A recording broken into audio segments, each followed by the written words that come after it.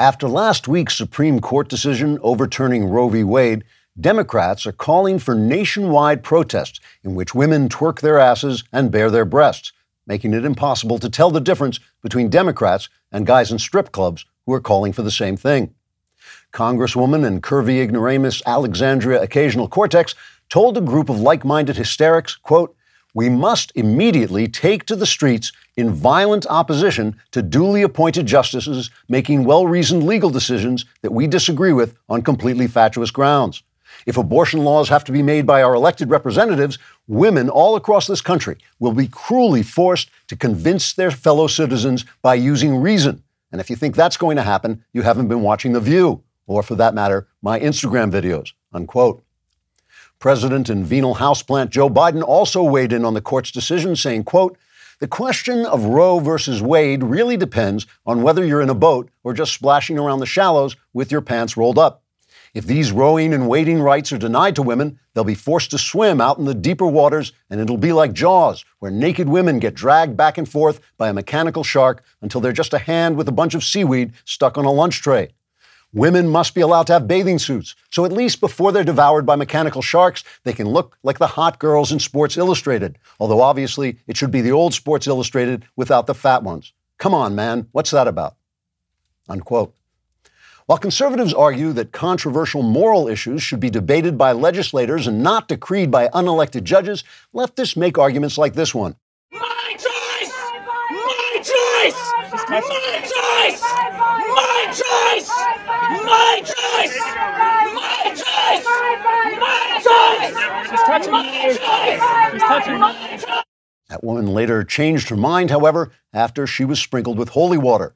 Then the demons came out of her and entered a herd of swine who plunged into the sea, leaving Democrats with a minority in the House of Representatives. Other leftists say they will begin preparing their reasonable arguments just as soon as they're finished vandalizing women's counseling centers and threatening the lives of Supreme Court justices. One feminist lawmaker, for instance, Mimi Screamy, sometimes known as Screaming Mimi Screamy, or just Elizabeth Warren for short, said, quote, "If women can't get abortions, they've been denied equal rights with men. After all, men can go around killing unborn children all they want, and not one thing will happen to them except life imprisonment. Plus, men can have sex without getting pregnant, unless they're transgender, and then men can get pregnant. But now they can't get an abortion, so men are being denied equal rights with women who can't get an abortion either, and so have exactly the same rights as men.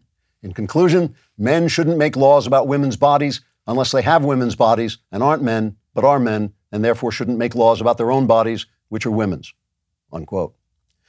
Already agitated by the prospect of having to use reasoned argument instead of emotionalism, riots, and threats of assassination, leftists were further disturbed by Supreme Court decisions allowing people to pray and carry guns.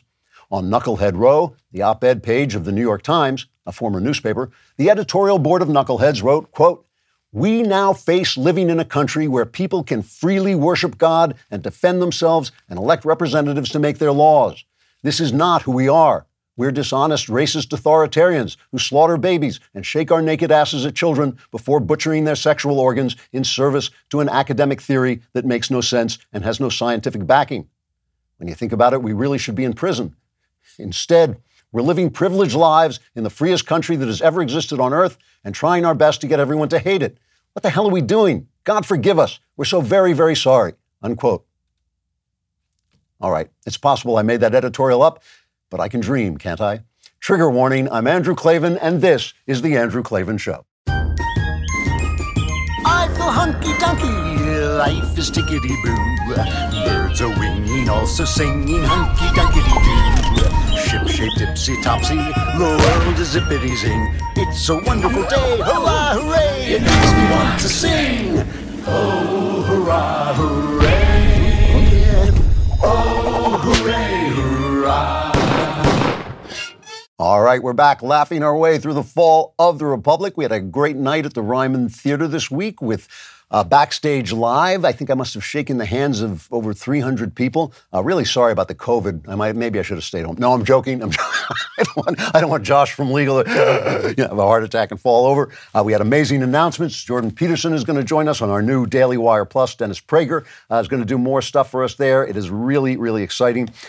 I know that everyone and his mother is talking about abortion this week, but I have something to say that I have not heard anybody else say, and it is the reason this decision means so much to me and why it struck me, as you saw, as powerfully as it did. And I want to tell you about that. I also have Dinesh D'Souza who's going to come on and try to convince me that the election really was stolen. We will do that through mud wrestling, possibly through civilized debate. I prefer mud wrestling. Also, I'll be talking to international film star and terrifying guy who cuts people's heads off, Nick Searcy, who will join us to discuss his role on Terror on the Prairie. I always love talking to Nick, and he's such a terrific actor. If you haven't seen Terror on the Prairie, he really is something on it. It's just it is a lot of fun to watch.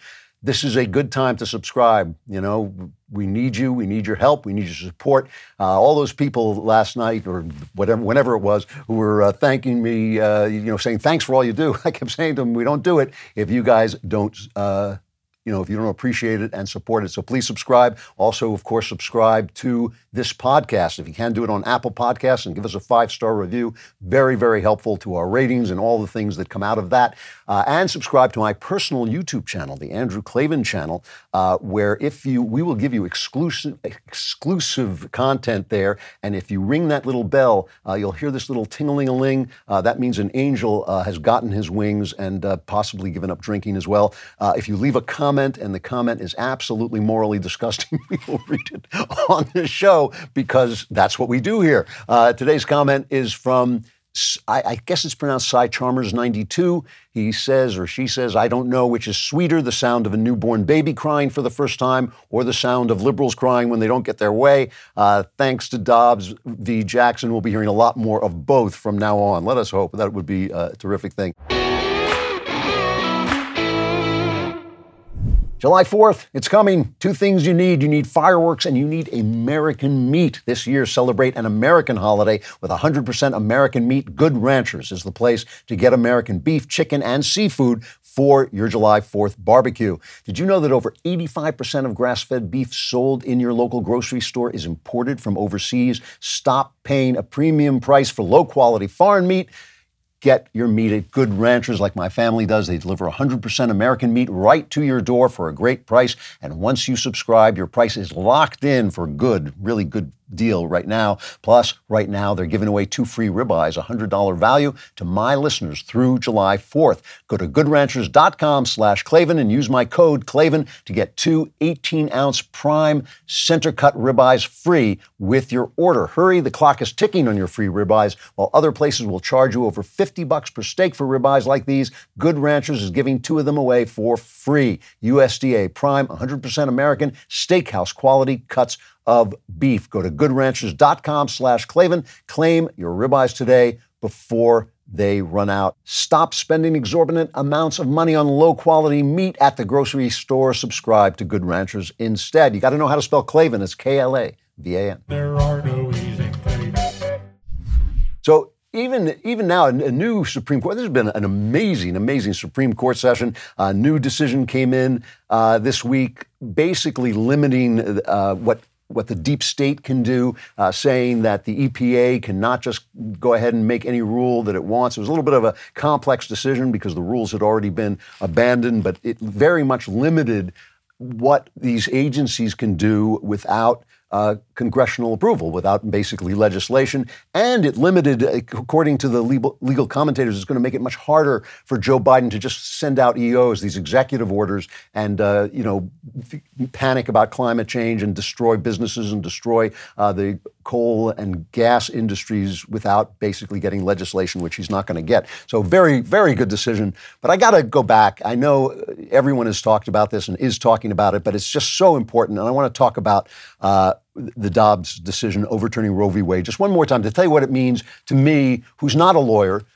who's not really even a political person, who's an artistic person, who cares about the culture of this country, because I think when we say that politics is downstream from culture, as Andrew Breitbart liked to say, we don't mean that if you make a movie, then something's going to happen. And what we mean is that all these things, the way people behave, the way they think, the way their media speaks to them, the way they speak to one another, the movies, the arts, all of those things create a soul of the country. That's what James Joyce, the novelist, said. It's the uncreated conscience of the race, and they create a soul, and that's where a lot of things that happen come from.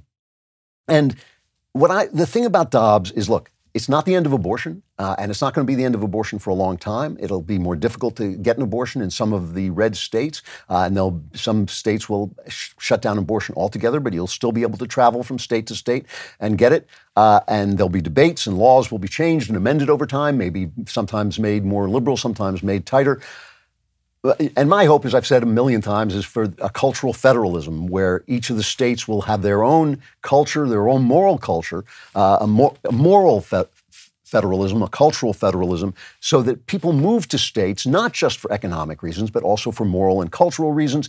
And that will create each state as an example. And each state, as an example, will affect the other states. And if states have a family place where you can't get abortions, but women in crisis pregnancies are well taken care of, maybe that will become a model for other states, and that model will spread, and eventually the whole country will become a pro-life country. But that's the way it has to work. It's not going to be by forcing it down people's throat like they tried to do to us, because obviously, that can be overturned. What we want is for the culture to change so that people think that killing babies is a bad idea. And listen, that has happened before. When America was founded, there weren't any republics like this, and now every free nation is modeled to some extent on America. Even Britain has become more like America, though we learned from them. Now they've learned from us. And as I've mentioned, the slave state of the USSR, the Soviet Union, was called the USSR because it was the Union of Soviet Socialist Republics, because they had to pretend their slave states were republics because everybody knew that America worked best. And our republic is under a lot of pressure, but still, good ideas can spread just like bad ideas. Now listen, I think abortion is evil. I do. I think it's just an evil thing to kill a child, especially to kill a child, an unborn child, because it's going to make your career better or your life better or anything like that. It's, you had the sex, you had the baby, take care of the baby or give it to someone who will take care of it. But you just don't solve your problems by killing people. It's just not a good idea. But I understand there's going to be evil in the world. And this is the thing. I'm not complacent about this. I mean, I've shown you my heart. You know that it matters to me about the evil in the world. But evil institutions are going to be here. Every single person on earth lives in a country that has some evil institutions and, of course, some evil actions. And that's going to be true until Jesus comes and takes me bodily into heaven. And I laugh at all the rest of you who are left behind. And we always talk about fighting the good fight, and the fight is just beginning, and now that Roe is overturned, we begin the fight, and all that is true. But the fact is, we are going to be walking through a world with evil in it until we die. That is just the fact. And as hard as we fight, as much as, we always talk about, we have to fight, but the truth is, if you speak the truth and try to do right, the fight will come to you. Don't worry about it. Just speaking the truth will get you in a fight. Just living well will get you in a fight, because the wicked will seek you out. They will seek you out to harm you. And so that's what life looks like in this broken world. And no matter what we do, that is going to continue. So why does Dobbs matter at all? You might say, well, what if it's just going to continue? Why does Dobbs matter at all? And yes, of course, it's because it means we can fight. But it has to do with the culture for me. This is why I was so rocked by this decision that I couldn't even allow myself to hope for. Jeremy, the God King, and I had several discussions where we said we can't even think that this actually, even after it was leaked, that this actual decision will come down. And I didn't think it. I wasn't going to allow myself because I just couldn't have borne the disappointment. But this is why I was so rocked. There is a difference between being in a country where evil things happen, which is every country, and being in a country where the highest court in the land, the highest authority on the law, says you have a right to do that evil thing. When you say you have a right to do an evil thing, it means that you have dehumanized the people to whom you do that evil. Okay, that's a very different thing. They always make the comparison between Roe v. Wade and Dred Scott, and I think it's a totally valid comparison. That's the decision about 4 years before the Civil War that an African American was not an American and could not become an American and have the citizen rights of an American. So in other words, even if a slave escaped, he wasn't free because he wasn't an American. It basically dehumanized these people. So before that, you had this grave evil of slavery, and that is one thing, and that's a bad thing, but we walk in a world with evil in it. And on the after Dred Scott, you had a country that said we have the right to hold slaves. These people are not fully people, and therefore we have a right to hold slaves. It was, until Roe, it was the worst decision of the Supreme Court, 7-2, just like Roe. And, on this Backstage Live we did at Ryman, I was jokingly remembering this video I did of Satan as running Planned Parenthood. And at the end of this, the God King, Jeremy, did his Oscar-worthy performance as a baby running away from Satan. And Satan is saying, "Come back here, you lump of cells, you." And the baby in Jeremy's great voice, it really is a great performance. Jeremy is going, of course I'm a human being. Look at me. Of course I'm a human being. Look at me. Those words are the foundation of the golden rule. It's the ability you have to turn to your neighbor and saying, "Look at me, I am you, I am one of us. We are all human beings. We are all here in the image of God. You cannot do to me what you're doing." When you declare that you have a right to hold a slave, a right to have an abortion, a right to tell a Jew to get out of town or to strip him of his rights, whatever it is that you do, whenever you have a right to evil, you are declaring the people that you do that to unhuman. They no longer have that right to say, "I am a human being, look at me," the foundation of the golden rule. And when you deprive somebody of humanity, when the highest court in the land or the highest body in the land, legal body in the land, deprives a group of people of their humanity, you're no longer living in a country that is doing evil. You're living in a country that is evil. And this is what weighed on me so heavily. And my friends here at the Daily Wire, especially Ben and Jeremy and Knowles, they have heard me talk about this, and they've seen, I think, that how it was a burden to me that I did not think that this was a good country anymore, that this country was becoming a bad country, because all the stuff that you see that follows out of that logic of being able to dehumanize someone by right, take away their humanity by right, all of that was making us worse and worse. And that culture, the logic of that culture flows, all of the stuff, the shout your abortion stuff, have an abortion 10 minutes before a baby is born, leave a baby who survives abortion to starve, and all of that. It led to this stuff, this transgender madness of butchering children on the basis of a theory that has no scientific backing whatsoever and no logic. The political violence, where if somebody disagrees with you, you're allowed to blow up his house or torment his family or shout at him when he goes out to dinner. All of that stuff is the habit of dehumanization that grows out of a decision like Roe v. Wade. And that is a difference between this country that saddens me. It saddens me that to live in a world where evil exists. I have a tragic sense of life. I always have had. I have a sense of sorrow all the time about this, but that's different. That is the world God has given us to live in, and we have created through our fall and our sin. That's different than saying we have a right to that evil. Instead of we should be repenting for that evil. A country with abortion is different than a country with a right to an abortion. Just like a country with slavery, even though it has that evil in it, is different from a country with a right to slavery. I love this country. I love this country like people love their mothers. This country is my mother. This country shaped me in every way. It gave me, I'm a quirky, eccentric artist guy. It gave me a right to be that guy, to find Christ without saying, I'm, I started in this Jewish culture. I have to remain in this Jewish culture. To be fully the person I am. This country gave all those things to me. It is not something that I seized for myself. It's something generations of people died for. I want this country to have at least a chance to be good, to climb out of the degradation that a right to an abortion gave us. And now we have that chance. And every day we are less evil than we were. Right now we're a country again with evil in it, which is sad because the world is sad, but we are not an evil country anymore. It really, in the 1 week, in one moment, all of that changed. I felt it in the moment. I believe it as I sit here before you. This country is a better country than it was last week. It's no longer an evil country, essentially. And it means we can begin to climb back to being a good and great country and recover some of our humanity and some of our common sense.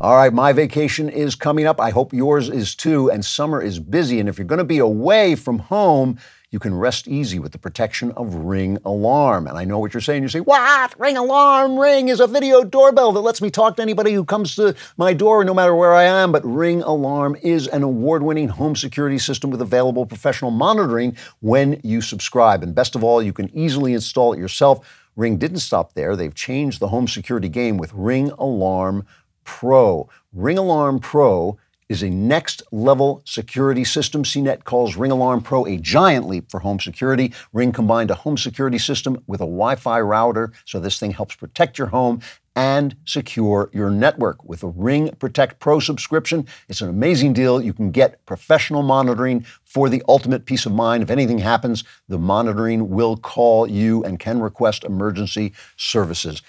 Ring Protect Pro subscription. You may not have known it, but it's true. Ring has an award-winning alarm, and this busy summer season to protect your home, you should go pro with Ring Alarm Pro. To learn more, go to ring.com/Klavan. That's ring.com/Klavan. Anyone rings your Ring doorbell, ask him how to spell Klavan, and if he knows, the alarm goes off.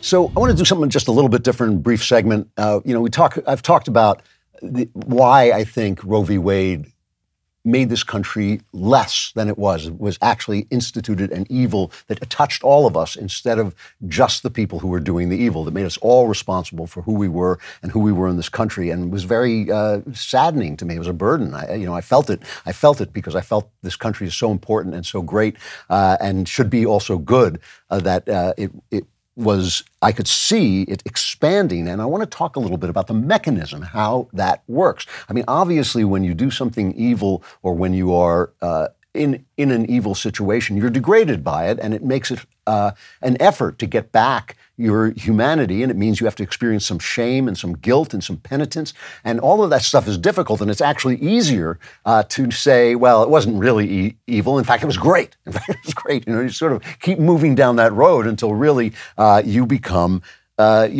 satanic in some ways. And now, when I talk about Satan, over the years, I have come to believe in what we will call Satan, a conscious force of evil that is against humanity in the spiritual realm. But you don't have to believe in that. You can just believe that man's psychology is such that he is self-destructive. And the way that self-destruction works, almost always, is it tempts you by telling you it's going to make you stronger and freer, and it always ultimately makes you weaker and enslaved. So it tells you this drug is going to enlighten you. You're going to take a hallucinogen and you're going to see the face of God. Or this cocaine is going to mean you can really, really work harder and you can stay awake and you can get 100 things on your mind is sharper and everything's going to be better. Or it tells you, you're not bound by traditional morals. You're bigger than that. You're not this kind of phony stuff where, there's these traditions and morals. You don't have to do that. You're you. You're free of all that. Promiscuity makes you equal with men, ladies. Promiscuity makes you equal with men. This porn, people tell you about porn, but porn is just part of life. Porn isn't, you got to have your porn, man. Or this being cruel to someone, that makes you strong. And the other people are cruel, so you got to be cruel. It always is telling you that you're going to be stronger and freer. I hear a lot of people on Twitter now, interestingly, say, not just on Twitter, in all kinds of social media, I hear people saying, I don't care what anyone thinks of me. I believe in abortion rights, or something like that. And I think, really, you don't care what anyone thinks of you? Because I don't care what powerful people think of me if they are people I don't respect. I mean, I had this problem in Hollywood. I have it still. I don't care what people think of me if I don't respect them because of the way they behave. But I care a lot about what the people I love and respect think of me because that is feedback that I really want. Watching some of these demonstrations that are taking place in the wake of Roe, I played that first one in the opening. That woman, if you're watching it on YouTube or on the site, you'll see her eyes are just like gone. It's demonry, and some of these protests look like demonry. They look like people who have succumbed to that temptation and are now somehow gone. There was one in D.C. the other day where they were actually shouting, "Hail Satan!" Take a look at this.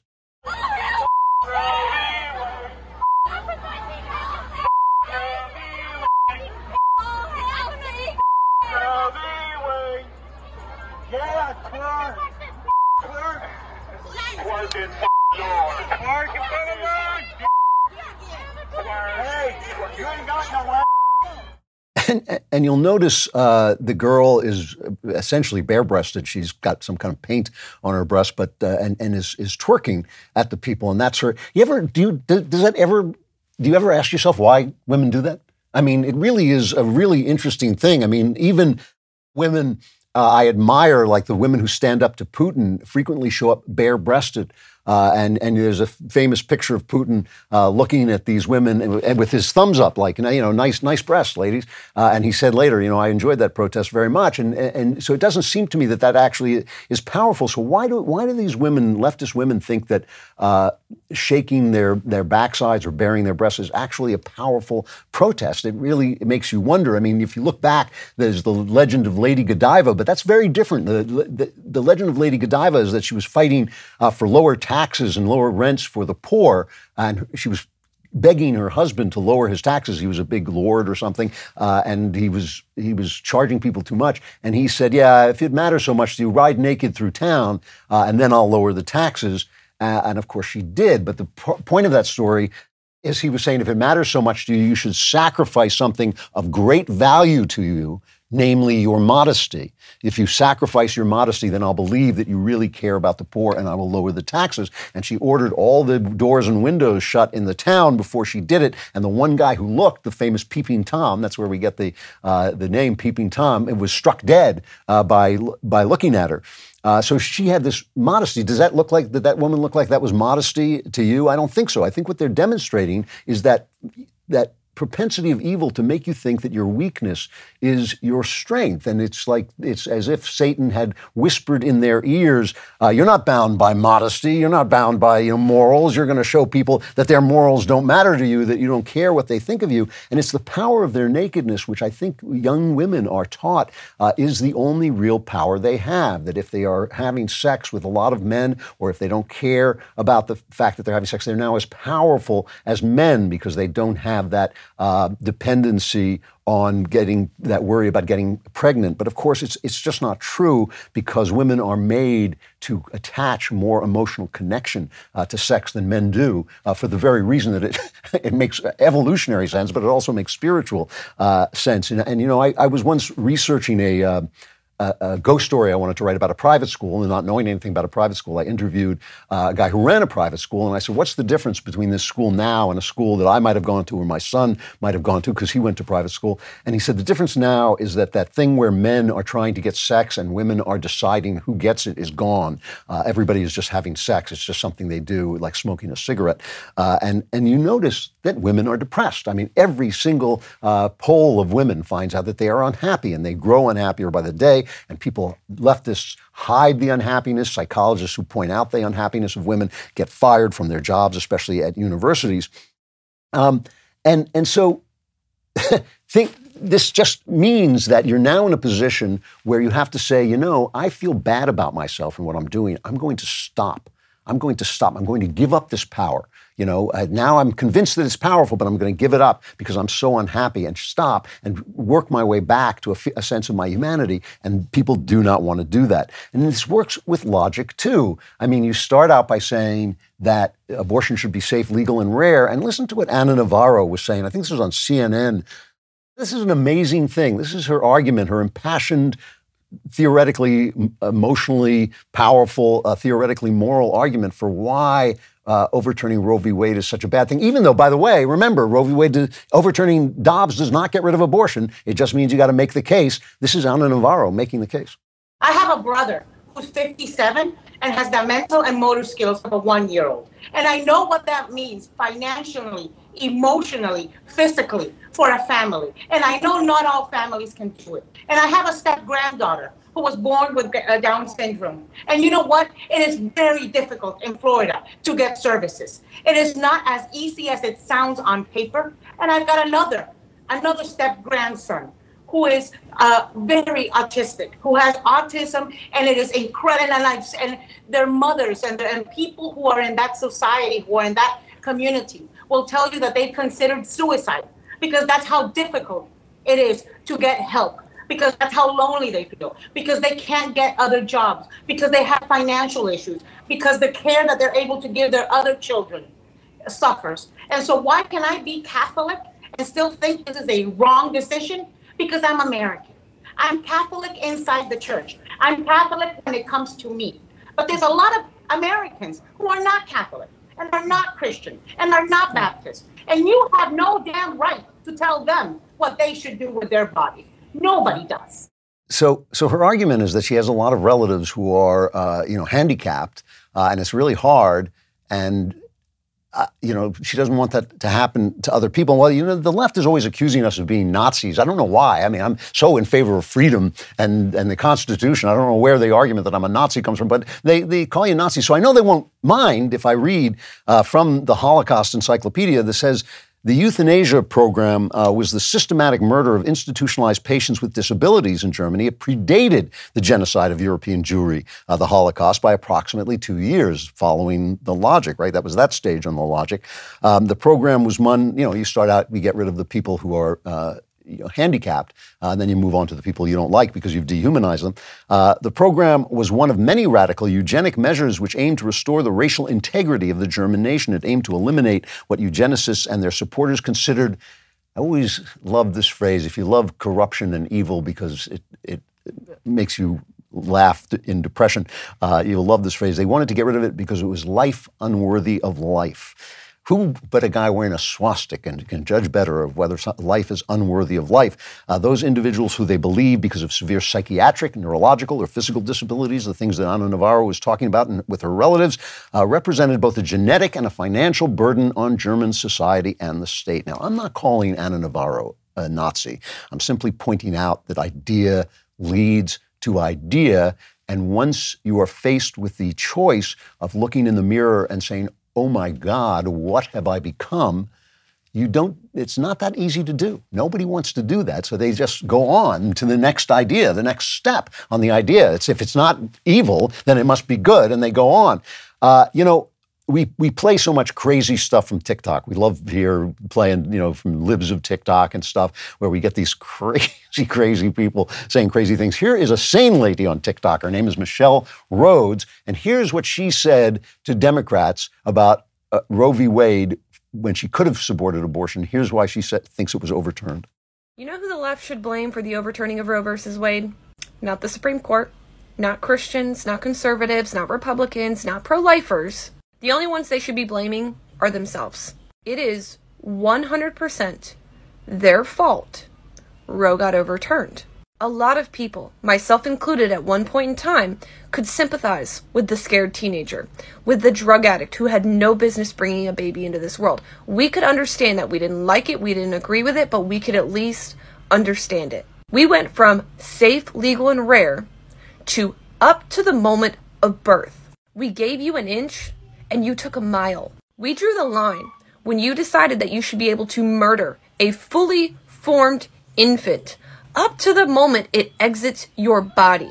You have no one to blame but yourselves. And she's tracing the logic, how the logic plays out. Not the logic of abortion necessarily, the logic of a right to abortion. This is what I'm saying. The logic of a right to an abortion strips that baby who already has no voice, strips them of even other people's right to speak up for them because they're no longer human. If you have a right to kill someone, that person can't be fully human, right? So when I stand up and I say, you shouldn't have an abortion, it's like I don't have that right to say that anymore because you have a right. It's your right to do it. And that's the way you finally get to what I know we're going to get to as we go forward, and I think it's going to work in our favor because people will hear it, and people do have a heart, and there is a God, and that God lives in us, and people will hear these arguments. But this is from The Nation, right? This is a big left-wing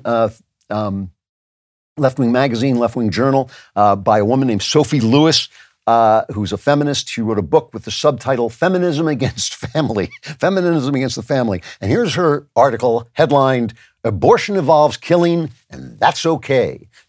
To be pro-choice is to be against forced life." And it begins with a description of pregnancy as a hyperinvasive placenta puts the gestator at risk of lethal hemorrhage. Locked down, our body becomes a daredevil participant in a wrestling match. This is forced labor, she said. I'm thinking as I'm reading this of Candace Owens, who was on, who we got to see in 9 months pregnant. She was so beautiful. I mean, she walked on, I could see all the men go, whoa, she's so beautiful. 9 months pregnant, and it's a beautiful thing to see. And I always feel seeing pregnant women on the streets is a very beautiful thing. But this is forced labor for her. And she says, we humans do kill when necessary. Victims of assault sometimes kill in self-defense. What's wrong with you? This is the argument. Targets of persecution sometimes kill for justice or just to reduce the number of their persecutors. And the colonized sometimes kill for liberation. Mothers living in unspeakable conditions have been documented to kill their children as an act of mercy. So why not kill somebody if you want a Hollywood career? I guess is the end of that. Of course, it ends with that. So that's the way, it sounds extreme. It sounds like, oh, well, she's just an extremist. But we know how this works. The extreme becomes mainstream overnight. We've seen it again and again, and it's getting faster and faster because that's the way it works too. That's the way, when you're going downhill, it starts slow, but it ends up going at high speeds. So now we're saying, oh, you can end racism by being racist. You can end sexism by butchering your boy so he becomes a girl. So now you get killing the infirm is okay. And if you don't think so, you're Hitler. If you don't want to be Hitler, you're Hitler. And by the way, let me show you your breasts. Well, what could possibly be degrading about that? That's how it works. When you do anything in life, there's a one way to do it, and then maybe there's a smarter way. You might already be investing in cryptocurrency, but did you know you can trade Bitcoin, Ethereum, and over 80 other cryptocurrencies in a tax-advantaged IRA? With an Alto Crypto IRA, you can trade crypto like Bitcoin and avoid or defer the taxes. Get into investing in crypto and do it in a tax-advantaged retirement account. Alto's Crypto IRA is the easy way to get crypto into an IRA. Trade all you want without the tax headache. Create an account in just a few minutes and invest with as little as $10 and no setup charges. Get secure trading 24/7 through Alto's integration with Coinbase. There are 150 plus coins available, including Bitcoin, Ethereum, and Cardano. Plus, there are multiple ways to fund your account, make a cash contribution, transfer cash from an existing IRA, or roll over an old 401k. Open an Alto Crypto IRA account with just as little as $10. Just go to altoira.com/Andrew. That's ALTOIRA.com/Andrew. Start investing in cryptocurrency today. Go to altoira.com/Andrew.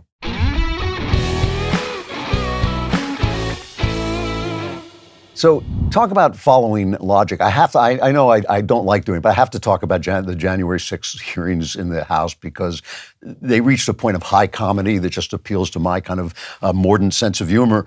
They have found now a lot of evidence of people demanding demanding on January 6th that the election not be certified. Here's a clip of that as cut 16. I have an objection because 10 of the 29 electoral votes cast by Florida were cast by electors not lawfully certified. I object to the votes from the state of Wisconsin, which should not be legally certified. Mr. President, I object to the certificate from the state of Georgia on the grounds that the electoral votes were not... There's no debate. And I object to the certificate from the state of North Carolina. I object to the 15 votes from the state of North Carolina. I object. I object to the certificate from the state of Alabama. The electors were not lawfully certified. I'm sorry, that was January 6, 2017. Those are the Democrats trying to overturn the election of Donald Trump. But the point about the Trump Republicans, of course, is that they called for demonstrations and attempted to undermine our institutions. So here's a clip of that happening. This is cut 2. There is a war out there, and we need to recognize that we've got to armor up. I got the pitchforks, you get the gas and the torches. The hell with the Supreme Court. We will defy them. We have to build the streets. Right now, elections are not enough. Get angry! This far-right, racist, sexist Supreme Court that made this decision based upon politics. This court has lost legitimacy. They have burned whatever legitimacy they may still have had. This is a crisis of legitimacy. This decision is delegitimizing the Supreme Court. Who is Clarence Thomas? I'm sorry. I can't get the guys in the booth to work this stuff right. That was the Democrats after the Dobbs decision. And by the way, this delegitimizing the court is not legitimate. Is it going to become legitimate again when they get what they want and they want that to be enforced? If they're going to defy the court and call this, Justice Breyer, who just retired, he wrote a book in which he said, once you start questioning the legitimacy of the court, you're not going to get the rule of law obeyed. The rule of law is not an a la carte menu. You got to order the whole meal. And so what they're doing is very dangerous and very wrong. Let's go to the actual January 6th. This was unbelievably funny for me. I thought they had the star witnesses, Cassidy Hutchinson, who was a top aide, they say, to White House Chief of Staff Mark Meadows. And she was, worked for Steve Scalise and for Ted Cruz, so she's a conservative. And she came on and she was going to deliver, this was going to be the earth-shattering testimony. And she had this one thing where she said this about Donald Trump. He wanted to go to the demonstration, but his Secret Service driver wouldn't take him there. It's cut 9. The president said something to the effect of, "I'm the effing president, take me up to the Capitol now." To which Bobby responded, "Sir, we have to go back to the West Wing." The president reached up towards the front of the vehicle to grab at the steering wheel. Mr. Engel grabbed his arm, said, "Sir, you need to take your hand off the steering wheel. We're going back to the West Wing. We're not going to the Capitol." Mr. Trump then used his free hand to lunge towards Bobby Engel. And when Mr. Renato had recounted this story to me, he had motioned towards his clavicles. This was like they're doing all this heavy lifting. The media is doing all this heavy lifting. They say, this is the story of the century. Our grandchildren's children, our grandchildren's grandchildren will remember the day where they were. Even though they weren't born, they'll remember where they were when this woman testified. My pal Mike Duran of the Hudson Institute tweeted. First of all, she was saying she heard this. She didn't see this. She was told that this happened. My friend Mike Duran tweeted, "I heard that too. I also heard that just before this fight, Trump ripped off his shirt, revealing his new chest tattoo, 'Live free or die.' His nipples formed the dots on the eyes. Then he downed a jar of Cheese Whiz, insisting it was tiger blood and saying it made him invincible." So within minutes, the hilarious part of this is they're telling us, Trump was strangling the Secret Service agent. Within minutes, the networks were saying that the Secret Service had called them, the people involved had called them, sources, they said, but it was obviously the sources who were involved, and saying, nah, I'm sorry, that didn't happen. Other parts of her testimony were torn to pieces. But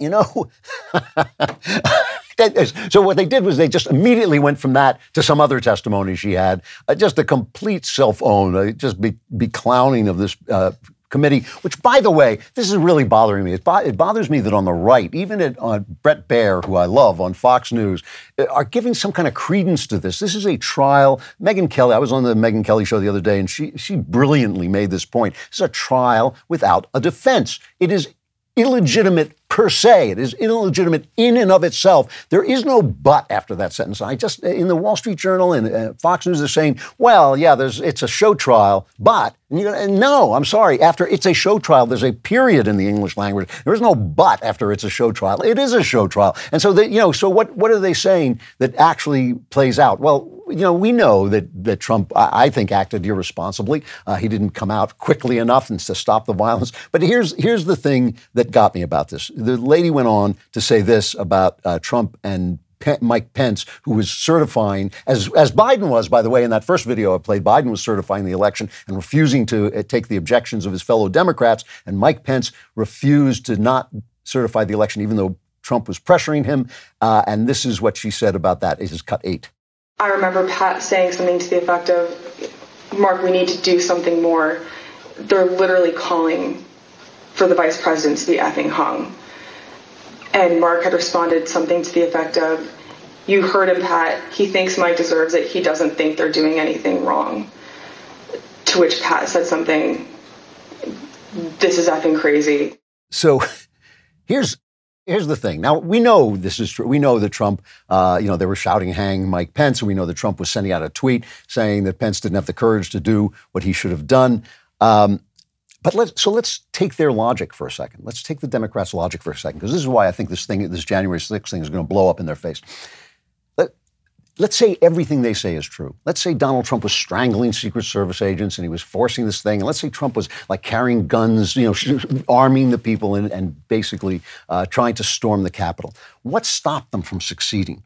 Mike Pence. What stopped them from succeeding? Bill Barr. What stopped them? The chief of staff, Pence's chief of staff, Mark Short. All of these people wouldn't do it because they were devout Christians who believed in the language of the Constitution. All of them. I mean, Pence is everything they hate. Until yesterday, until like 10 minutes ago, Mike Pence was everything these people hated. And if their scenario is correct, if the worst of their scenario is correct, this country was saved by Mike Pence. And I believe Mike Pence did the right thing. There's no power in the Constitution for the vice president to just overturn the election like that. That's ridiculous. So I believe Mike Pence acted with integrity. He probably, I don't know if he ever had any chance of becoming president, but he doesn't now probably because of acting with integrity.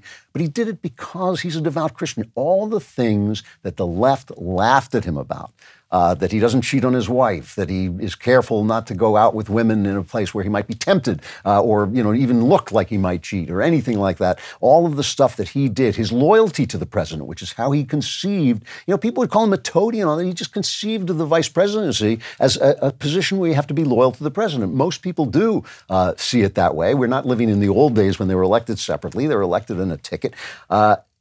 Everything they hated about him saved the country under their scenario. What did they do to save the country? What did they do? They inspired riots. They inspired riots after the killing of the bad killing, the reckless killing of a drug-addicted, violent guy, George Floyd. What did they ever do to save the country? The country was saved by Christian. All the people I mentioned, Bill Barr, devout Christian, all the people who said they wouldn't do Trump's bidding, quoted the Bible. They said, we won't do it because in the Bible, it says, keep faith. Your oaths are to God. I swore to God. One of them said, I took an oath. I took an oath to the Constitution. I took an oath before God. All of the things that they don't believe in saved the country under their script. And that's why I think this thing is just absolutely going to go bluey in their faces if it hasn't already this week. At least they supplied the comedy.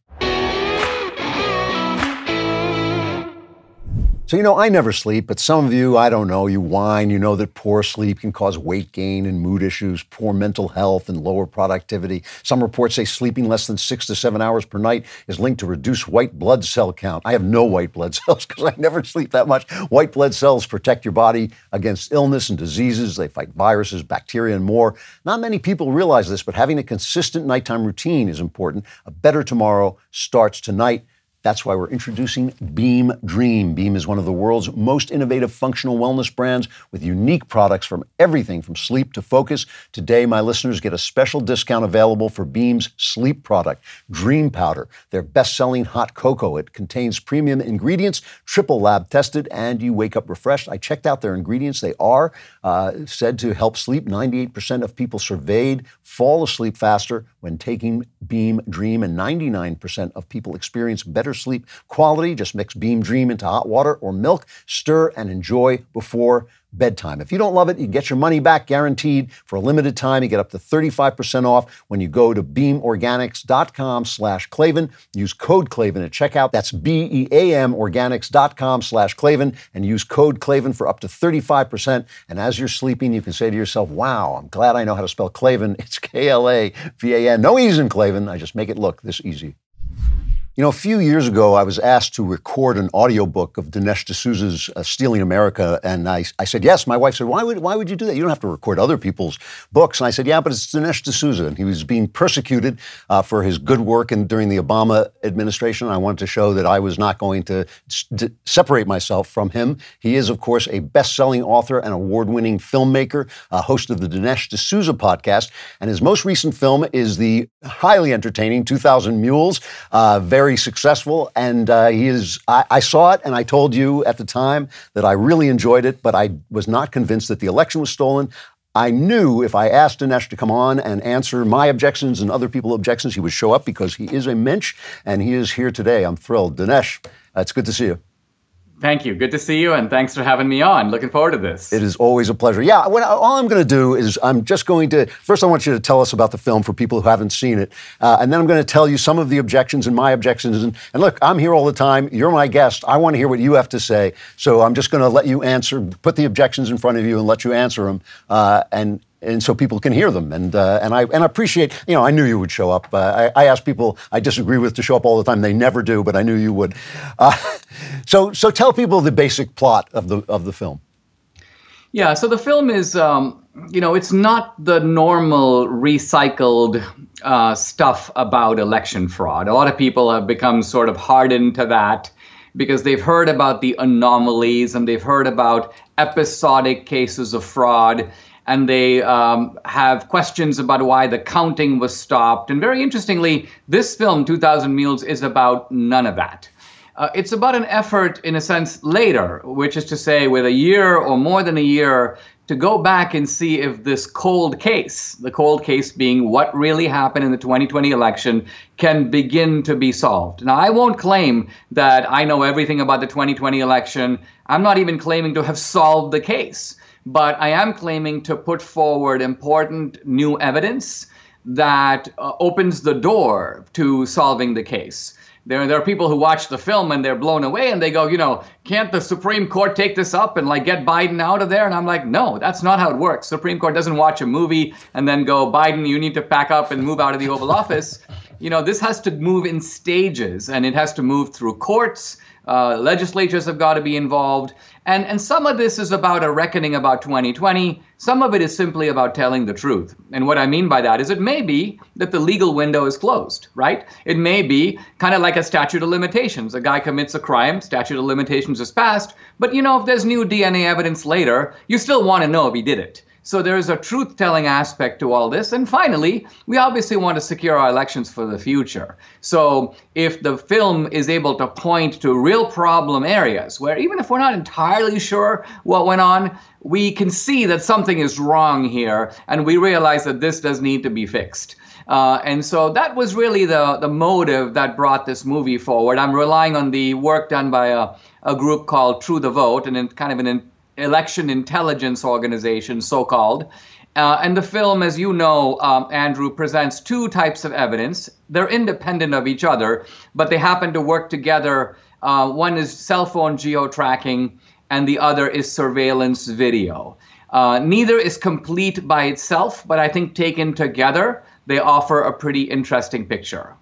And so you basically tracked people who were repeatedly going by places where they could put votes in, where they could put in ballots, and then caught them on camera doing that. And there's no question at all in my mind that you caught Democrats being Democrats. They're an urban party. They have machines, and they've been cheating on elections since, Adam was a pup, basically. I mean, they've been doing this forever. So let me put forward some of the objections that have been, as far as I'm concerned, by the way, I have to tell you, your best friends are the people who've been attacking you, because most of their arguments I thought were absolutely terrible. And I think it's hilarious the way even the Wall Street Journal, a paper I basically like, always calls Trump's claims that the election was stolen unfounded. They always say his unfounded claims, as if they're afraid somebody might question whether they were. And you get a lot of this too. Obviously, what I think is the weakest objection came from a guy I respect, Bill Barr, and a lot of people have said this, where he said, if you take 2 million cell phones and figure out where they are physically in a big city like Atlanta or wherever, just by definition, you'll find many hundreds of them have passed by and spent time in the vicinity of these ballot boxes. What is your answer to that this geo-tracking of cell phones is just not accurate enough to tell whether somebody has repeatedly gone by these boxes? Well, you can start by applying Bill Barr's logic to January 6th. Washington, D.C. is a big city. The Capitol is a fixed location, and we're talking also about fixed locations within the Capitol, the front door and so on. And there are tons of people milling around the city, right? Uber drivers, people jogging, running, walking, going by the Capitol and so if the technology was such that it could not isolate individuals and say, these guys were not going by the Capitol, they were at the Capitol. And this guy was 20 feet outside the front door, and this guy was approximately 30 feet inside the front door. I mean, we see all this in the charging documents. So the FBI is, in fact, making those claims. So here you have Bill Barr. He's head of the DOJ. The DOJ does this geo-tracking all the time. Quite honestly, if you apply his logic, that this is a kind of a voodoo that cannot tell the difference between going by a location and going to a location. It just misunderstands what geo-tracking is. Geo-tracking is not a snapshot of your phone at a particular location. It is a traveling dot that can be worked backward as well as forward. So if somebody were to geotrack me, they would begin by saying, I woke up in my house, in this room, and then I went to a coffee shop, and then I went to the studio to record my podcast, and then I went and had lunch, and then I came home. So in other words, you can see the to and fro movement of these mules. They aren't just going by a Dropbox. They're typically stopping by a left-wing nonprofit organization. Presumably, that's where they get the ballots. Now, the geotracking can't show you them getting the ballots, but it can show you them stopping there. Then they drive their car to a Dropbox. Then they walk to the Dropbox, back to their car, and typically on to the next Dropbox. So geotracking does have that degree of precision. It's not precise to within 4 inches, but it's precise to within a few feet. And let's remember that these drop boxes are not mailboxes. These boxes are only for ballots. They have no other purpose. And so that's the point, is that if you have someone going to 10 or more drop boxes, it's really difficult to think of an innocent reason to do that. Now, Barr went on to say that, I agree with you about this, by the way. I thought that was a weak objection, but Barr went on to say that he felt that the photographic evidence, that he watched the film and he didn't think the photographic evidence established widespread harvesting, and even if it was if there was ballot harvesting, that can be legal. People can be voting for their. Now, you don't have a lot of people. You have a couple of pictures in there that are stunning, of people in gloves taking pictures of the fact that they're dropping off votes. I mean, you clearly caught, as I say, Democrats being Democrats. Do you feel that you could have given more evidence? And again, by the way, I also agree with you that it's not your job to try the case. Your job is to open questions. But was there a weakness, you think, of video evidence? Yes, but I think the weakness is not the weakness of the film. It's the weakness of the states that refuse to follow the election rules and install video. So let me talk a little bit about the availability of video, right? So we looked at 5 states. True the Vote looked at 5 different states. And in the whole state of Wisconsin, there is no video at all. They said they would do it. The rules called for them to do it. They didn't do it. In Philadelphia, there might have been some video, but True the Vote has been unsuccessful so far in obtaining any, typically resistance to the public information requests and so on. In Michigan, very little video. In Arizona, in Maricopa County, a lot of the cameras were turned off, so very little video from Arizona. And then the one place where there is a decent amount of video, Fulton County, and True the Vote, it sounds like they have a tremendous amount of video because they say we have 4 million minutes of video. But 4 million minutes of video is not a lot of active video because a lot of that video is just blank. You're looking at, let's say, a whole night. Nothing's really happening. A mule shows up for, 30 seconds. And so most of the video is like a big nothing. Now, here's the point. In Fulton County, where we have the most video, out of 10 drop boxes, the number of drop boxes that has surveillance video is approximately 1 in 10. And so the scenario is this. It's like a serial killer, and he goes to 10 homes and he kills people. And let's just say he leaves his DNA. It could be his human DNA. It could be his cell phone's digital DNA. But only 1 of the 10 homes has a camera. Now, you happen to know from his cell phone that he got to that home, let's just say Tuesday night at 1 a.m. in the morning. You go to the timestamp on the video, the one place you have the video. Sure enough, on that exact time, he comes right through the door. So the video evidence, where available, completely confirms the cell phone geo-tracking. But it doesn't make sense to me. It's not reasonable to say, I demand to see this guy at the other locations. Now, if there was surveillance cameras and you didn't see him, that would be a severe limitation of the movie because he's supposed to be there. His cell phone says he's going to be there. Where's the video? But if there's no camera there, not through my fault, but through their fault, then I say it's unreasonable to demand it. If we had it, we'd show it. But it is sufficient to say that we know he was at that location because his phone was there. Now, admittedly, he could say, I gave my phone to my wife and she was there. But that phone was at that location is really not open to reasonable doubt. One of the stronger objections, I thought, was that part of the logic of the film is these people didn't just go to ballot boxes, but they also went to these nonprofit Democrat organizations where you say you assume they got the ballots. But you never name the organizations. Why did you leave that out? That's a very reasonable question, and the answer actually has to do with the nature of films, which you will understand because I'm about to explain it now. The demands on a film are very rigorous, much more so than typically on a book. You can write a book and say, I was walking down the street, I saw these 10 guys, they were doing that. In a movie, in a documentary, if I take my video camera and go out on the street and film people, I need the written signed permission of every one of them to be in the movie. Otherwise, I cannot put that movie in the theater. This is a minimal requirement. So in other words, with a film, you need 4 different types of insurance. And so the lawyers come to us and say, we won't give you the insurance if you don't, A, blur the faces of the mules, which I was vehemently opposed to. In fact, we were even forced to blur the face of a dog because the dog might lead to the identification of its owner. And number 2, you cannot name these organizations, which I was apoplectic about. Now, I can fight these guys, and it would have taken me 6 weeks to do this. But I was like, look, I'm going to release the film. I'm going to let it go. I have the names of the organizations. My book, which comes out in August, is going to name a bunch of them. True the Vote has all their names. They've provided their names to the state of Georgia in a formal report that's been filed. They're willing to provide the names of all these organizations to law enforcement. So it's not as if the names are being withheld. It's just that I had a choice, kind of a prudential choice. Put them in the movie and then get it blocked and have to deal with the legal things, or just get the movie out, recognizing that I'm not going to be able to reveal this information in the movie, but I will be revealing it shortly. All right, well, that's important that you're going to reveal it shortly. Here's where you lost me, okay? You lost me in the part where you extrapolate from what you have to saying there are enough, this accounts for enough votes to say that the election was stolen. And here's the reason this loses me. I have a friend, Henry Olson, who is, I think, the best numbers guy in the country when it comes to politics. Complete integrity because he loves numbers so much that he would never let his personal opinion get in the way of the numbers. And a conservative, so he's not anti-Trump. He's not a never-Trumper or anything like that. He has pointed out that the election numbers as they came back were typical.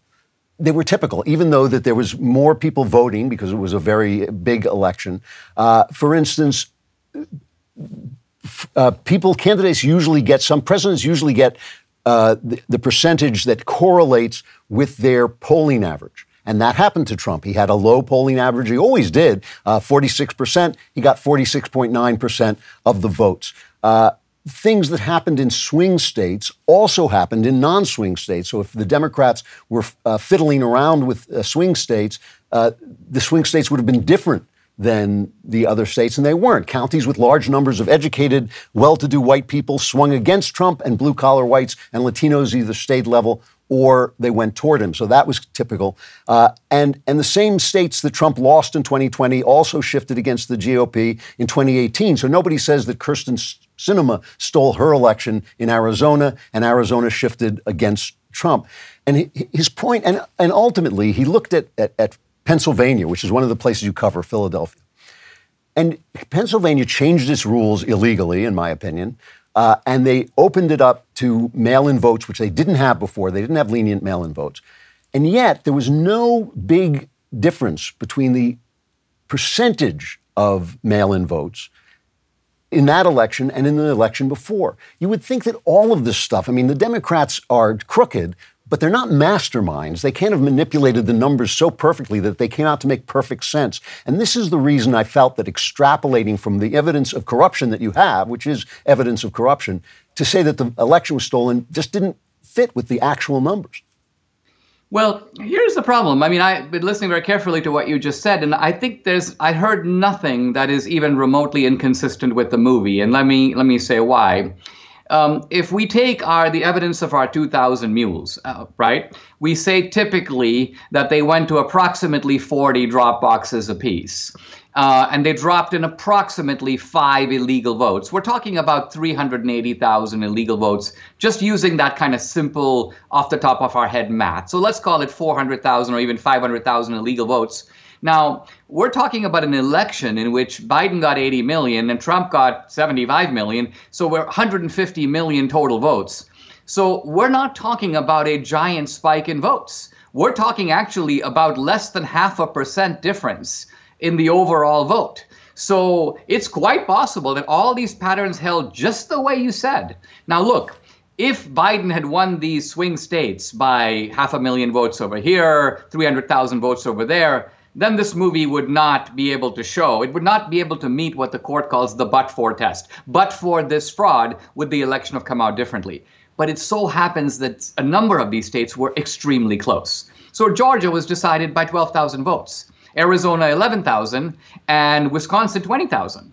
So you don't need a lot of mules to change that outcome. So I agree, the Democrats were not able to spike the totals in some radical way. They just used their advantage in these cities like Philadelphia to spike the votes a little bit. But as it turned out, that was enough. So when I do the math in the movie, as you know, when I do the sort of conservative math, out of the 5 states, 3 tip into the Trump column, but 2 remain in the Biden column. So I think that this is because this was such a close election in the battleground states, the fraud was sufficient to make the difference. It would not have made the difference, say, in California. It would not have made the difference in New York. If the states had larger margins, there's no way that 2,000 mules could tip the outcome of the election. So I'm arguing that it so happened that the Democrats cheated a little bit, but they cheated in the right places. And that's why it could have made the difference. Okay. I mean, I just want to put one more thing in front of you because, I really appreciate your explanations. And I want to just put one more thing is that the places where he lost votes were not in Democrat enclaves like cities. They were in suburbs where the white, upper class people lived. And those were not like you covered Philly and you covered Atlanta, and they weren't really there that he lost votes. He lost votes in places where, as Henry Olsen points out, the Republicans had also lost votes 2 years before. No, Andrew, but you're totally missing the point. The point is, I agree that Trump is a controversial Republican in the sense that, he loses some, what's that famous saying where you lose some on the turn and you pick some on the straightaway? Yeah. So he loses the suburbanites on the turn and he picks up some minorities and some working class on the straightaway. Now, if the movie had tried to somehow jump into that and disentangle that, it would be a morass. So we're not trying to do that. I agree that he won some and he lost some. And the only question then becomes, what was the proportion of the gains and the losses, right? So I don't try to figure that out. I simply say, let's do something a little different and more precise. Namely, let's not start with these, because what you're describing is a kind of anomaly. And a lot of conservatives, a lot of people alleging fraud, were basing their view on the assumption Trump must have gained more working class votes and gained more minority votes than he lost suburban votes. I don't even get into that math. I'm agnostic on that. I leave it to the side.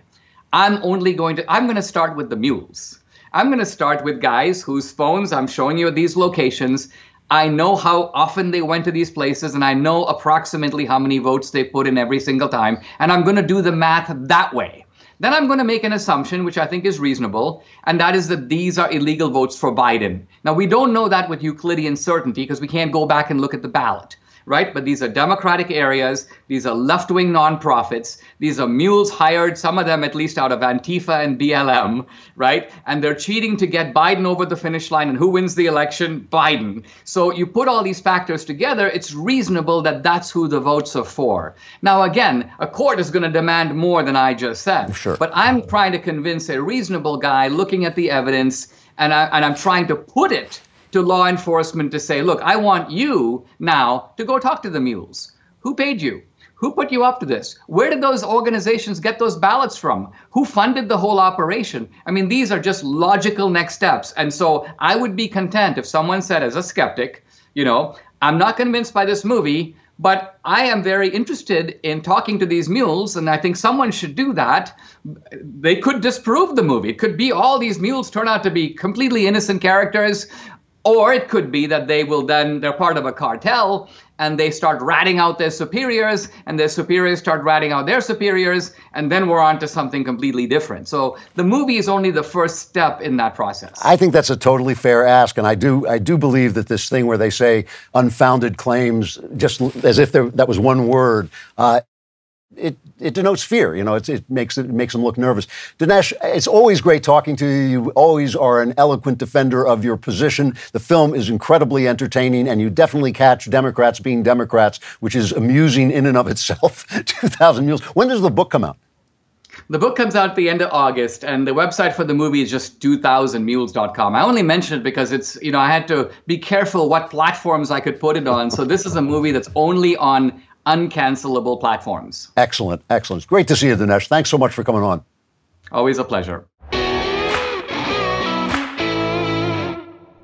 So if you don't have a date for this 4th of July, it may be because your car's not working. And if your car's not working, it may be because you haven't said rockauto.com. Say it like that, my friend, and it will solve both problems at once. You can get your car working easily, and women just fall down when they hear that rockauto.com. They swoon. They actually swoon. No, women don't swoon anymore. But if you say rockauto.com, why? Because they know that you are smart enough to get your car parts online. You can shop at rockauto.com for auto and body parts from hundreds of manufacturers. They have great, great prices. The catalog is unique. It's really, really easy to use. You can quickly see all the parts available for your vehicle and choose the brand, specifications, and prices you prefer if you can get all the women out of your way, because once you say rockauto.com, they know that you know where to get amazing selections for car parts at reliably low prices. Go to rockauto.com right now and see all the parts available for your car or truck. Write Klavan. You got to write Klavan in there. How did you hear about us? Box, so they know I sent you. You got to say Klavan. And beat your chest, too. That also helps. Well, this week we had our biggest live event of the year, Backstage Live at the Ryman. It was one for the ages. We lit up Nashville with all our announcements, and we dressed up like evil Bond villains the way Klaus Schwab does at one of his creepy World Economic Forums. No, we didn't do that. But we celebrated our biggest wins of the year, like What is a Woman, the documentary, and the book, which took the world by storm, and our summer blockbuster, Terror on the Prairie, which brought Gina Carano back in a big, big way. And then we made some earth-shattering announcements, like the launch of Daily Wire Plus, the new streaming service for our fast-growing library of shows, movies, and coming soon, animated and live action kids content. We dropped the news that Jordan Peterson has signed a multi-year deal with Daily Wire Plus, where members will get access to exclusive content, new podcasts, shows, and more. And we also expanded our existing relationship with PragerU with the brand new Masters program with Dennis Prager coming this fall. And this is only the beginning. There is so much more to come. The time to join is now. Head to dailywireplus.com to become a Daily Wire Plus member and use code PLUS for 35% off your new membership. That's dailywireplus.com today and the code PLUS.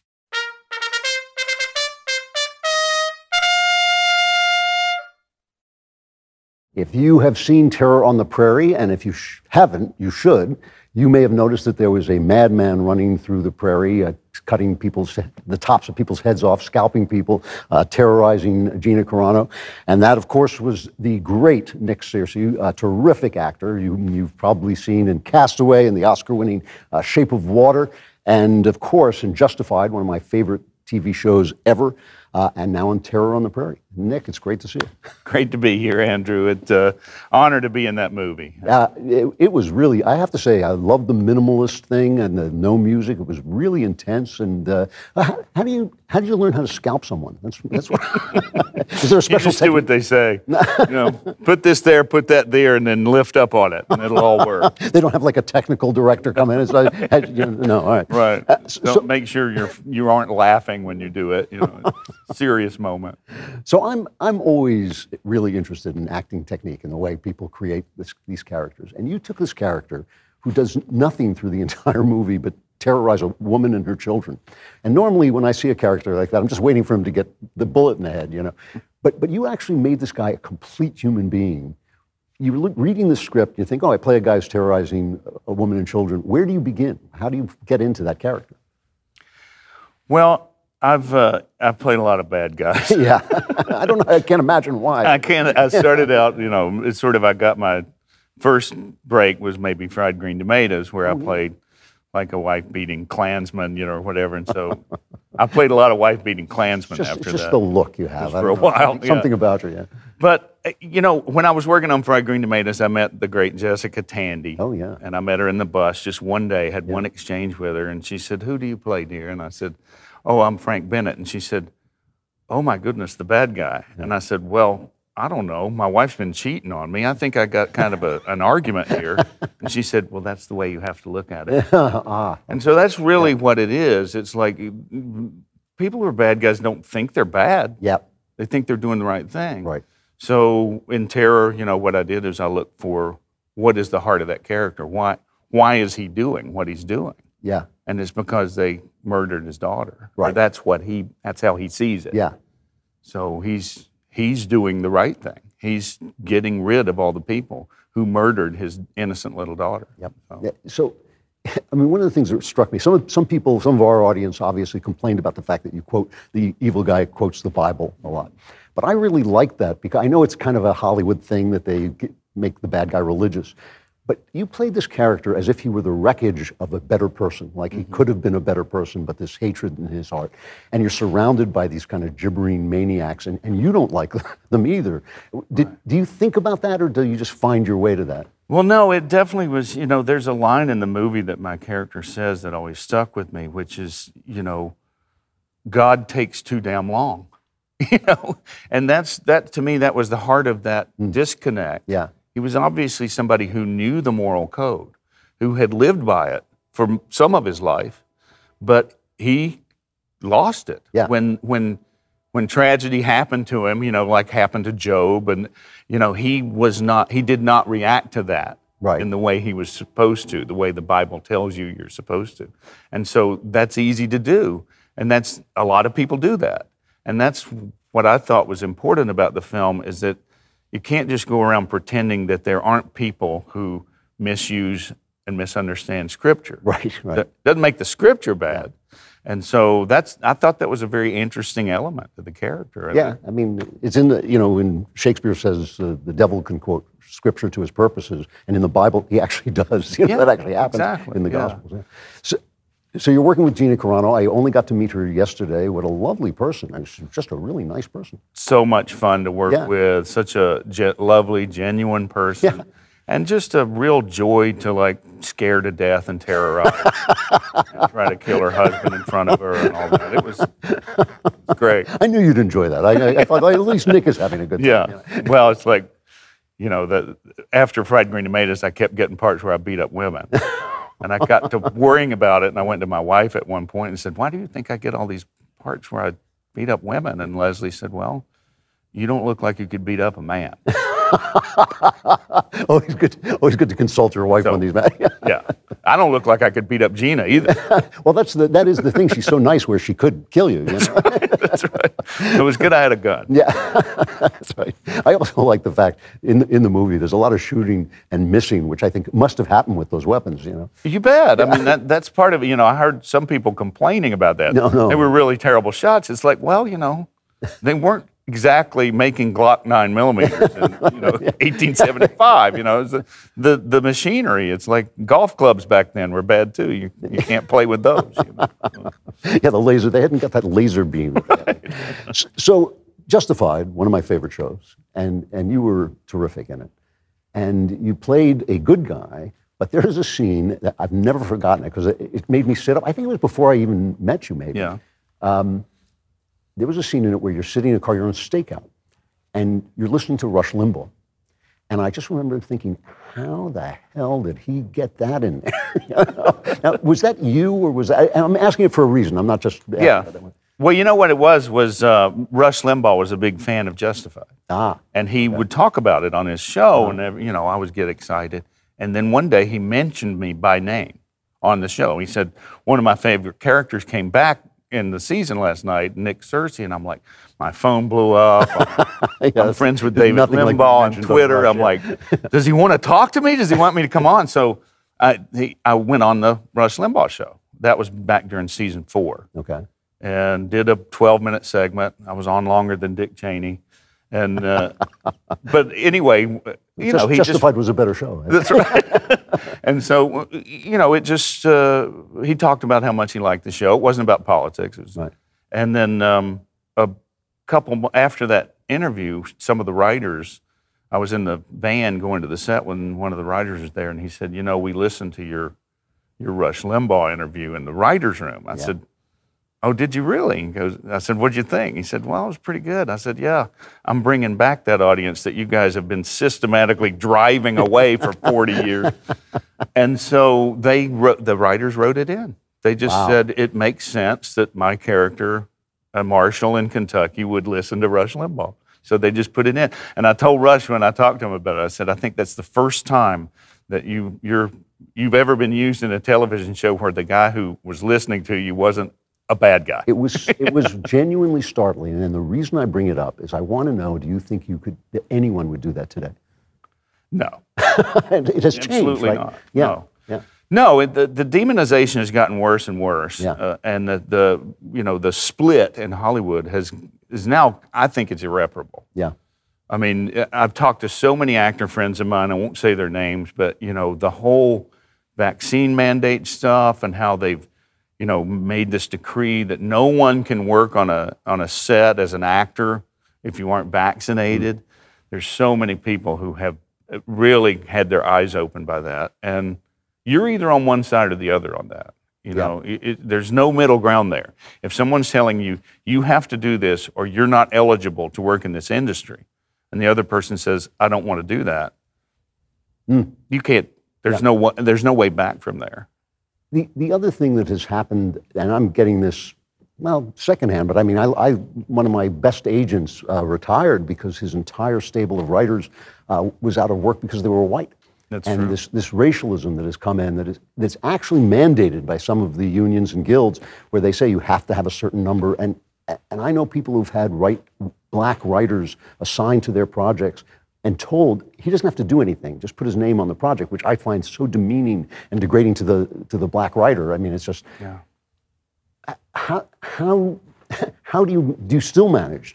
Can you manage? I mean, you're well, I think in some ways I've been fortunate in that I was not smart enough to realize early on that I should keep my mouth shut. Yeah, I'll say. So I just sort of, by the time I learned it was too late. It's like, okay, I'm already out there. What I'm going to do, renounce my, my. But I think in my case, what happened to me is that some people hire me because of who I am. Some people come, and I have relationships with people, artistic relationships with people who've worked with me before, and they'll bring me back again because they know me and they don't care about the politics. So in some ways it's been an enhancement for me because I haven't had to work with too many people that hate my guts. Yeah. And I've still been able to do quality projects and do the things that I want to do. I mean, a lot of the stuff that I'm sent by my agent, I read it and I don't want to do it. It's either not very challenging or it's just another white racist guy. It's like, I don't want to do that. I've played enough Democrats. Is there really any other kind? Right. No, I think that it's painful to watch because, first of all, TV has gotten bad, and movies have gotten bad. And I think most of it is this woke stuff. You've started making your own films, some of them. I mean, is that something you want to keep doing? Yeah, I have been. I mean, I did Gosnell, which he wrote and directed that, and then the last couple of years I've been making some documentaries. That during COVID, 2020, I made one documentary called "God Shed His Grace on Thee," about the Bible and the Constitution and how they've diverged over the years. And then, 2021, I made a film called "Capital Punishment" about the January 6th event that, in my opinion, has been lied about, and trying to correct the record on that. So, that's an aspect of my life that I want to continue doing. I've kind of reached that point in my life where it's like, I don't just want a job. I don't really need it. I want to do, but I want to do things with people that, I enjoy working with, and I want to work on things that are meaningful to me. Right. And so that's really what I'm looking for. Yeah. It's funny. I was thinking of all the great things that you were in. I actually, Gosnell slipped my mind because you were great in that too. You played the prosecutor in that. I couldn't get a big star to do that part, so I had to do it myself. No, it was good. And it turned out, working with what you had, you did a really good job. It turned out very, very well. Yeah. And people still talk to me about that movie. It's just it's so unique. Yeah. It was a singular event. Right. That a movie like that, it's hard to make. Yeah. Hard to get the money and hard to get it distributed because they tried to shut Gosnell down and keep it out of the theaters. Yeah. And the way they do that is they just don't talk about it. Yeah. There were like 11 reviews of Gosnell. And normally a movie gets 200. I know. We got 11. Yeah. No, my novels went from getting like 300 reviews to one in one book. Yeah. Because I They just, and that's what's so important about what the Daily Wire is doing, Yeah. getting into the entertainment business, because distribution has been the most difficult thing. That's it. How do you reach the audience if the gatekeepers in Hollywood won't let your content be shown because they disagree with your politics? Right. You've got to build your own. You know, when people who talk to me about this, I get a lot of calls from people who say, I'm going to start a conservative movie-making company, but we're going to go beneath the radar. And I say, the radar goes down to the ground. You're not going beneath anything. Right. And what you were saying before, that by being outspoken, you have actually found friends as well as lost them. I used to read your Twitter feed and laugh until I cried. I mean, your Twitter, you just used to just rip people. I mean, it was like brutal. It's a knife fight. I would read it like through my fingers, you know, because I hated to watch the blood. Was that a strategy, or was that just you? You just had it? Well, if it's a strategy, it was a dumb one. But no, it's just me. I mean, and I really, it was like, I kept telling people for a long time, my Twitter feed is just like an improv class. I'm just coming up with crazy insults, you know, and just having some fun.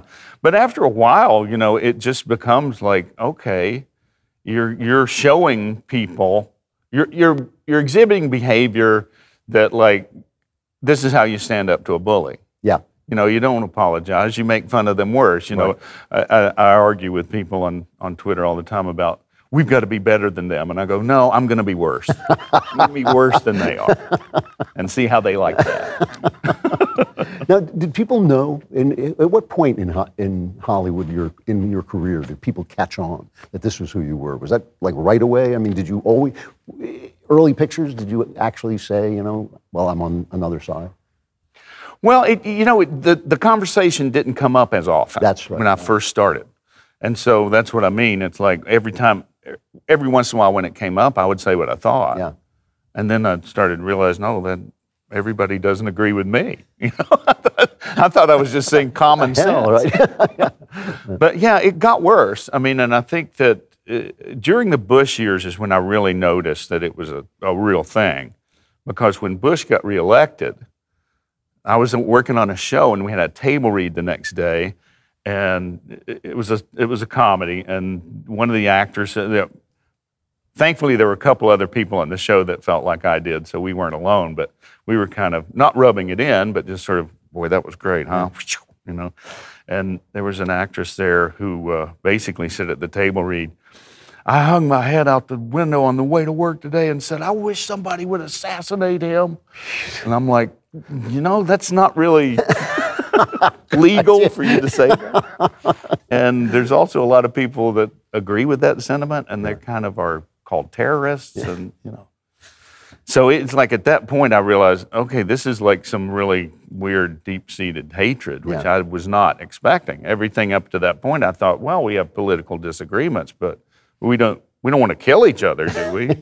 Apparently we do. Yeah, apparently we do. I got to stop there, but it's a great performance in Terror on the Prairie. It really is, and it's only one of the many great performances you've turned in. But there's something special about it, the way you made that man, that horrible person, a person, and it's just an amazing talent. I appreciate it. Well, it meant a lot to me, and it was a great, great opportunity, and I'm thankful to Jeremy and Dallas Saunier for giving me that and Gina, who was kind of my champion. I'm so grateful to them for giving me that opportunity, because it was, I felt like finally I've gotten a role that I can really fulfill, and that will fulfill me as well. That was great.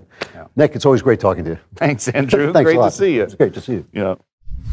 So July 4th is coming. I hope you all have a great holiday, but I know you won't, because it will be part of the Clavenless Week. Fortunately, as you go into that darkness, before you go into that darkness, we will solve all your problems for you with the mailbag. Get angry! Yeah!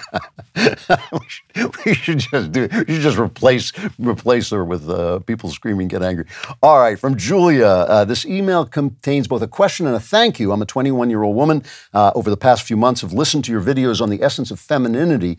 I hate feminism, but I still felt pressure to climb the corporate latter because that is what a strong woman is obliged to do. I felt that something was wrong with me because I liked the idea of having a pretty home and being able to care for a husband and a big family. Because of your videos, I realized that these aspirations are not selfish, but are ingrained into my very being.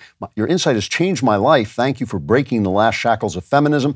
I can now see what you mean that it is a spiritual task to turn a house into a home. My question is, what does it truly mean to be a good, strong woman? The modern Bildungsroman suggests that the climax of a young woman's life, no pun intended, is when she loses her virginity in supposedly pleasurable, aggressive, degrading sex, or when she beats every man in sword fight. What happened to the Margaret Hales, Jane Eyres, or Elizabeth Bennets of the world, all female characters in novels? Could you recommend some good novels that showcase the true qualities of a strong woman? Really interesting question. And of course, Jane Eyre is a wonderful novel. It's a great novel. But Elizabeth Bennet is one of Jane Austen's characters from Pride and Prejudice. And Jane Austen, who I maintain is the only absolutely top-rank female novelist, if you put only at the top rank the Charles Dickens and Tolstoys of the world, Jane Austen is the only one who belongs at that rank. Because of producing these books again and again, which is what these absolutely great novelists do. And her books are so good because her women are real. They're actual real people that you might meet and admire and they do find virtue and represent virtue all the time. I'm always interested. Another character you might like, although she's more ideal, is Esther Summerson from Bleak House. Bleak House is a marvelously entertaining Charles Dickens novel. It's something like 800 pages. I read very slowly. I literally read it in a 3-day weekend because I couldn't put it down. It's just a wonderful, wonderful story. I've been in love with Esther Summerson all my life, and she's a wonderful, ideal woman. Also, a woman who is both strong and virtuous is Minna Harker from Dracula, which is a great novel. I'm going to talk about that with someone in a couple of weeks. We're going to bring on a guest to talk about that novel because I just think it's underrated in its literary quality. And Minna Harker in that, modern novels about women. I don't know. I don't really read many women's novels now because I think they're so bad, and so dishonest, really. But it's interesting to me that twice in your letter you use the word strong, and this thing about a strong woman. And I hear the young women here use this all the time. It's a strong woman, and I always wonder, why is strength the first quality that you admire in a woman? Is that really what would you do with like tender or generous or nurturing? Obviously you have to be strong in life. All of us have to be strong in life because there's great tragedy in life, there's great difficulty in life, and you have to weather it and you have to be strong. But I always tell college students when I'm talking to them, if I wanted to marry somebody that strong, I'd have married a guy. That's not actually what I'm looking for from my wife. And I think that the thing about it is that when you say that being a homemaker is a spiritual task, which I truly believe, the world is against all spiritual tasks. The world does not like spiritual tasks. It likes money tasks. It likes, it offers you fame and fortune for doing things in a mediocre way. When you look at like the most popular movie, 9 times out of 10, it's okay. You look at the great movie, it's probably down the line a little bit, and more as the culture decays, we see that happening even more, where the great movie has to be made on a budget, or a great novel kind of disappears without anybody finding it except this guys like me who hunt for it. The corporations don't want you to be a stay-at-home mom. They want you to work for them, and that's why they're paying for abortions now. They say, yeah, we'll get you an abortion. Spiritual tasks are always belittled by the world because the world wants you to get in the machine, do what you're going to do. But surely, I'm not sure that strength is the first thing a woman needs. I think it's that quality of generosity that allows her to put herself into a position where she's not going to get rich and famous, but she's only going to get the love of the people she has shaped and formed and created, which is another kind of reward altogether. And if you read, by the way, if you read my book, The Truth and Beauty, and the chapter on Frankenstein, I talk a lot about why women are in a particularly difficult position because they have been stripped by machinery of some of the actual economic tasks they had before, which also gave them a role in the economy and in the world while they were doing their important spiritual work, and how I hope that's going to change now with the computer. From Kelly, I agree with you. This is kind of the compliment question. I agree with you that beauty is an essential feminine quality. What do you think is its masculine equivalent, valor or strength? Well, I think that, strength in a man or courage in a man is probably courage more than strength. Courage in a man is similar to beauty because it has no moral quality. A beautiful woman can be evil, and a courageous man can be evil, but it is essential to have courage in some way to be a man. And it's not essential to be beautiful to be a woman, but it's a great advantage to women to be beautiful. But I think the most important thing, I think in women, I look for generosity and tenderness. Those are the things that I think of as feminine qualities. And in men, I look for integrity and the courage to stand by your integrity, because courage by itself doesn't mean a thing unless you're standing by it. What I mean by integrity is to be whole, that you make sense, that when you don't make sense, you correct and make sense, that you are who you seem to be, that everybody has a private life and everybody has things that they don't want to talk about other people, but you should do what you say you're going to do, be who you say you are, and follow through on your beliefs. And I think those are the important things about men. And obviously all these things, it's good to be a handsome man, it's good to be a woman of integrity and all this, but these are essential qualities.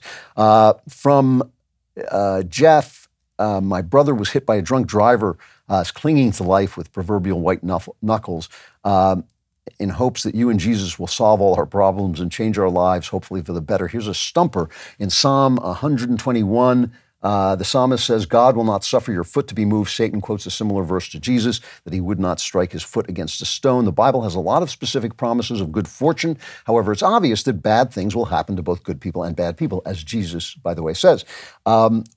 Why do these promises appear in the Bible? Do those who trust in God have better fortune? If my brother lives, is there a reason he survived when others have died from the same thing? Please solve the riddle of sin and death for me. I hope I explained the question adequately. Looking forward to your 100% correct answer. I'm glad you put it with that sense of humor. I'm so sorry for your brother. I hope he pulls through.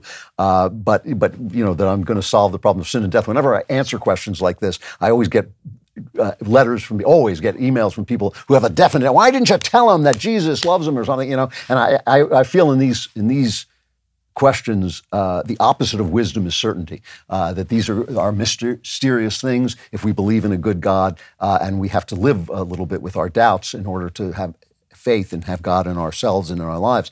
But still, in reading the Bible, I read the Bible as the story of man's relationship to God as told by the Jews who were chosen to tell that story, but who represent everybody in that story. What the Jews do, we all do. The sins they commit, we all commit. The good they do, we all do. And their relationship with God represents all of our relationships with God. That's why I think that when people say, well, the Jews killed Christ. No. There was the Jews representing you in that situation. And the Jews who followed Christ also represent you, or the possibility of you in that situation. And so what I see is the Bible is a story that's being told. Stories take place in time, and the end of the story, the climax of the story is Jesus. And we know that Jesus changes. He rewrites some of the Bible, like the laws on divorce.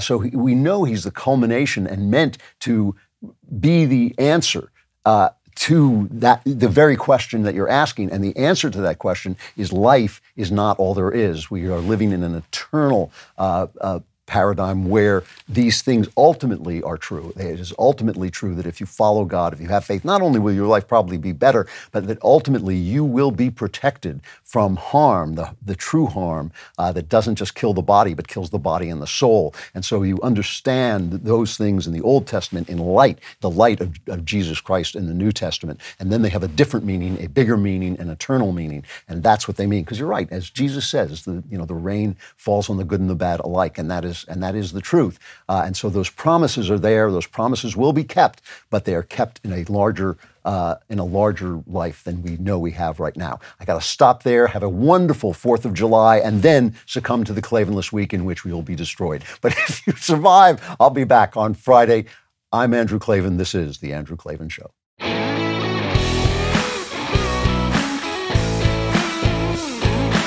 Hey, if you enjoyed this episode and want to spread the word, give us a 5-star review and tell your friends to subscribe too. We're available on Apple Podcasts, on Spotify, basically wherever you listen to podcasts. Also, remember to check out the other Daily Wire podcasts, including The Ben Shapiro Show, The Matt Walsh Show, and The Michael Knowles Show. Thank you for listening.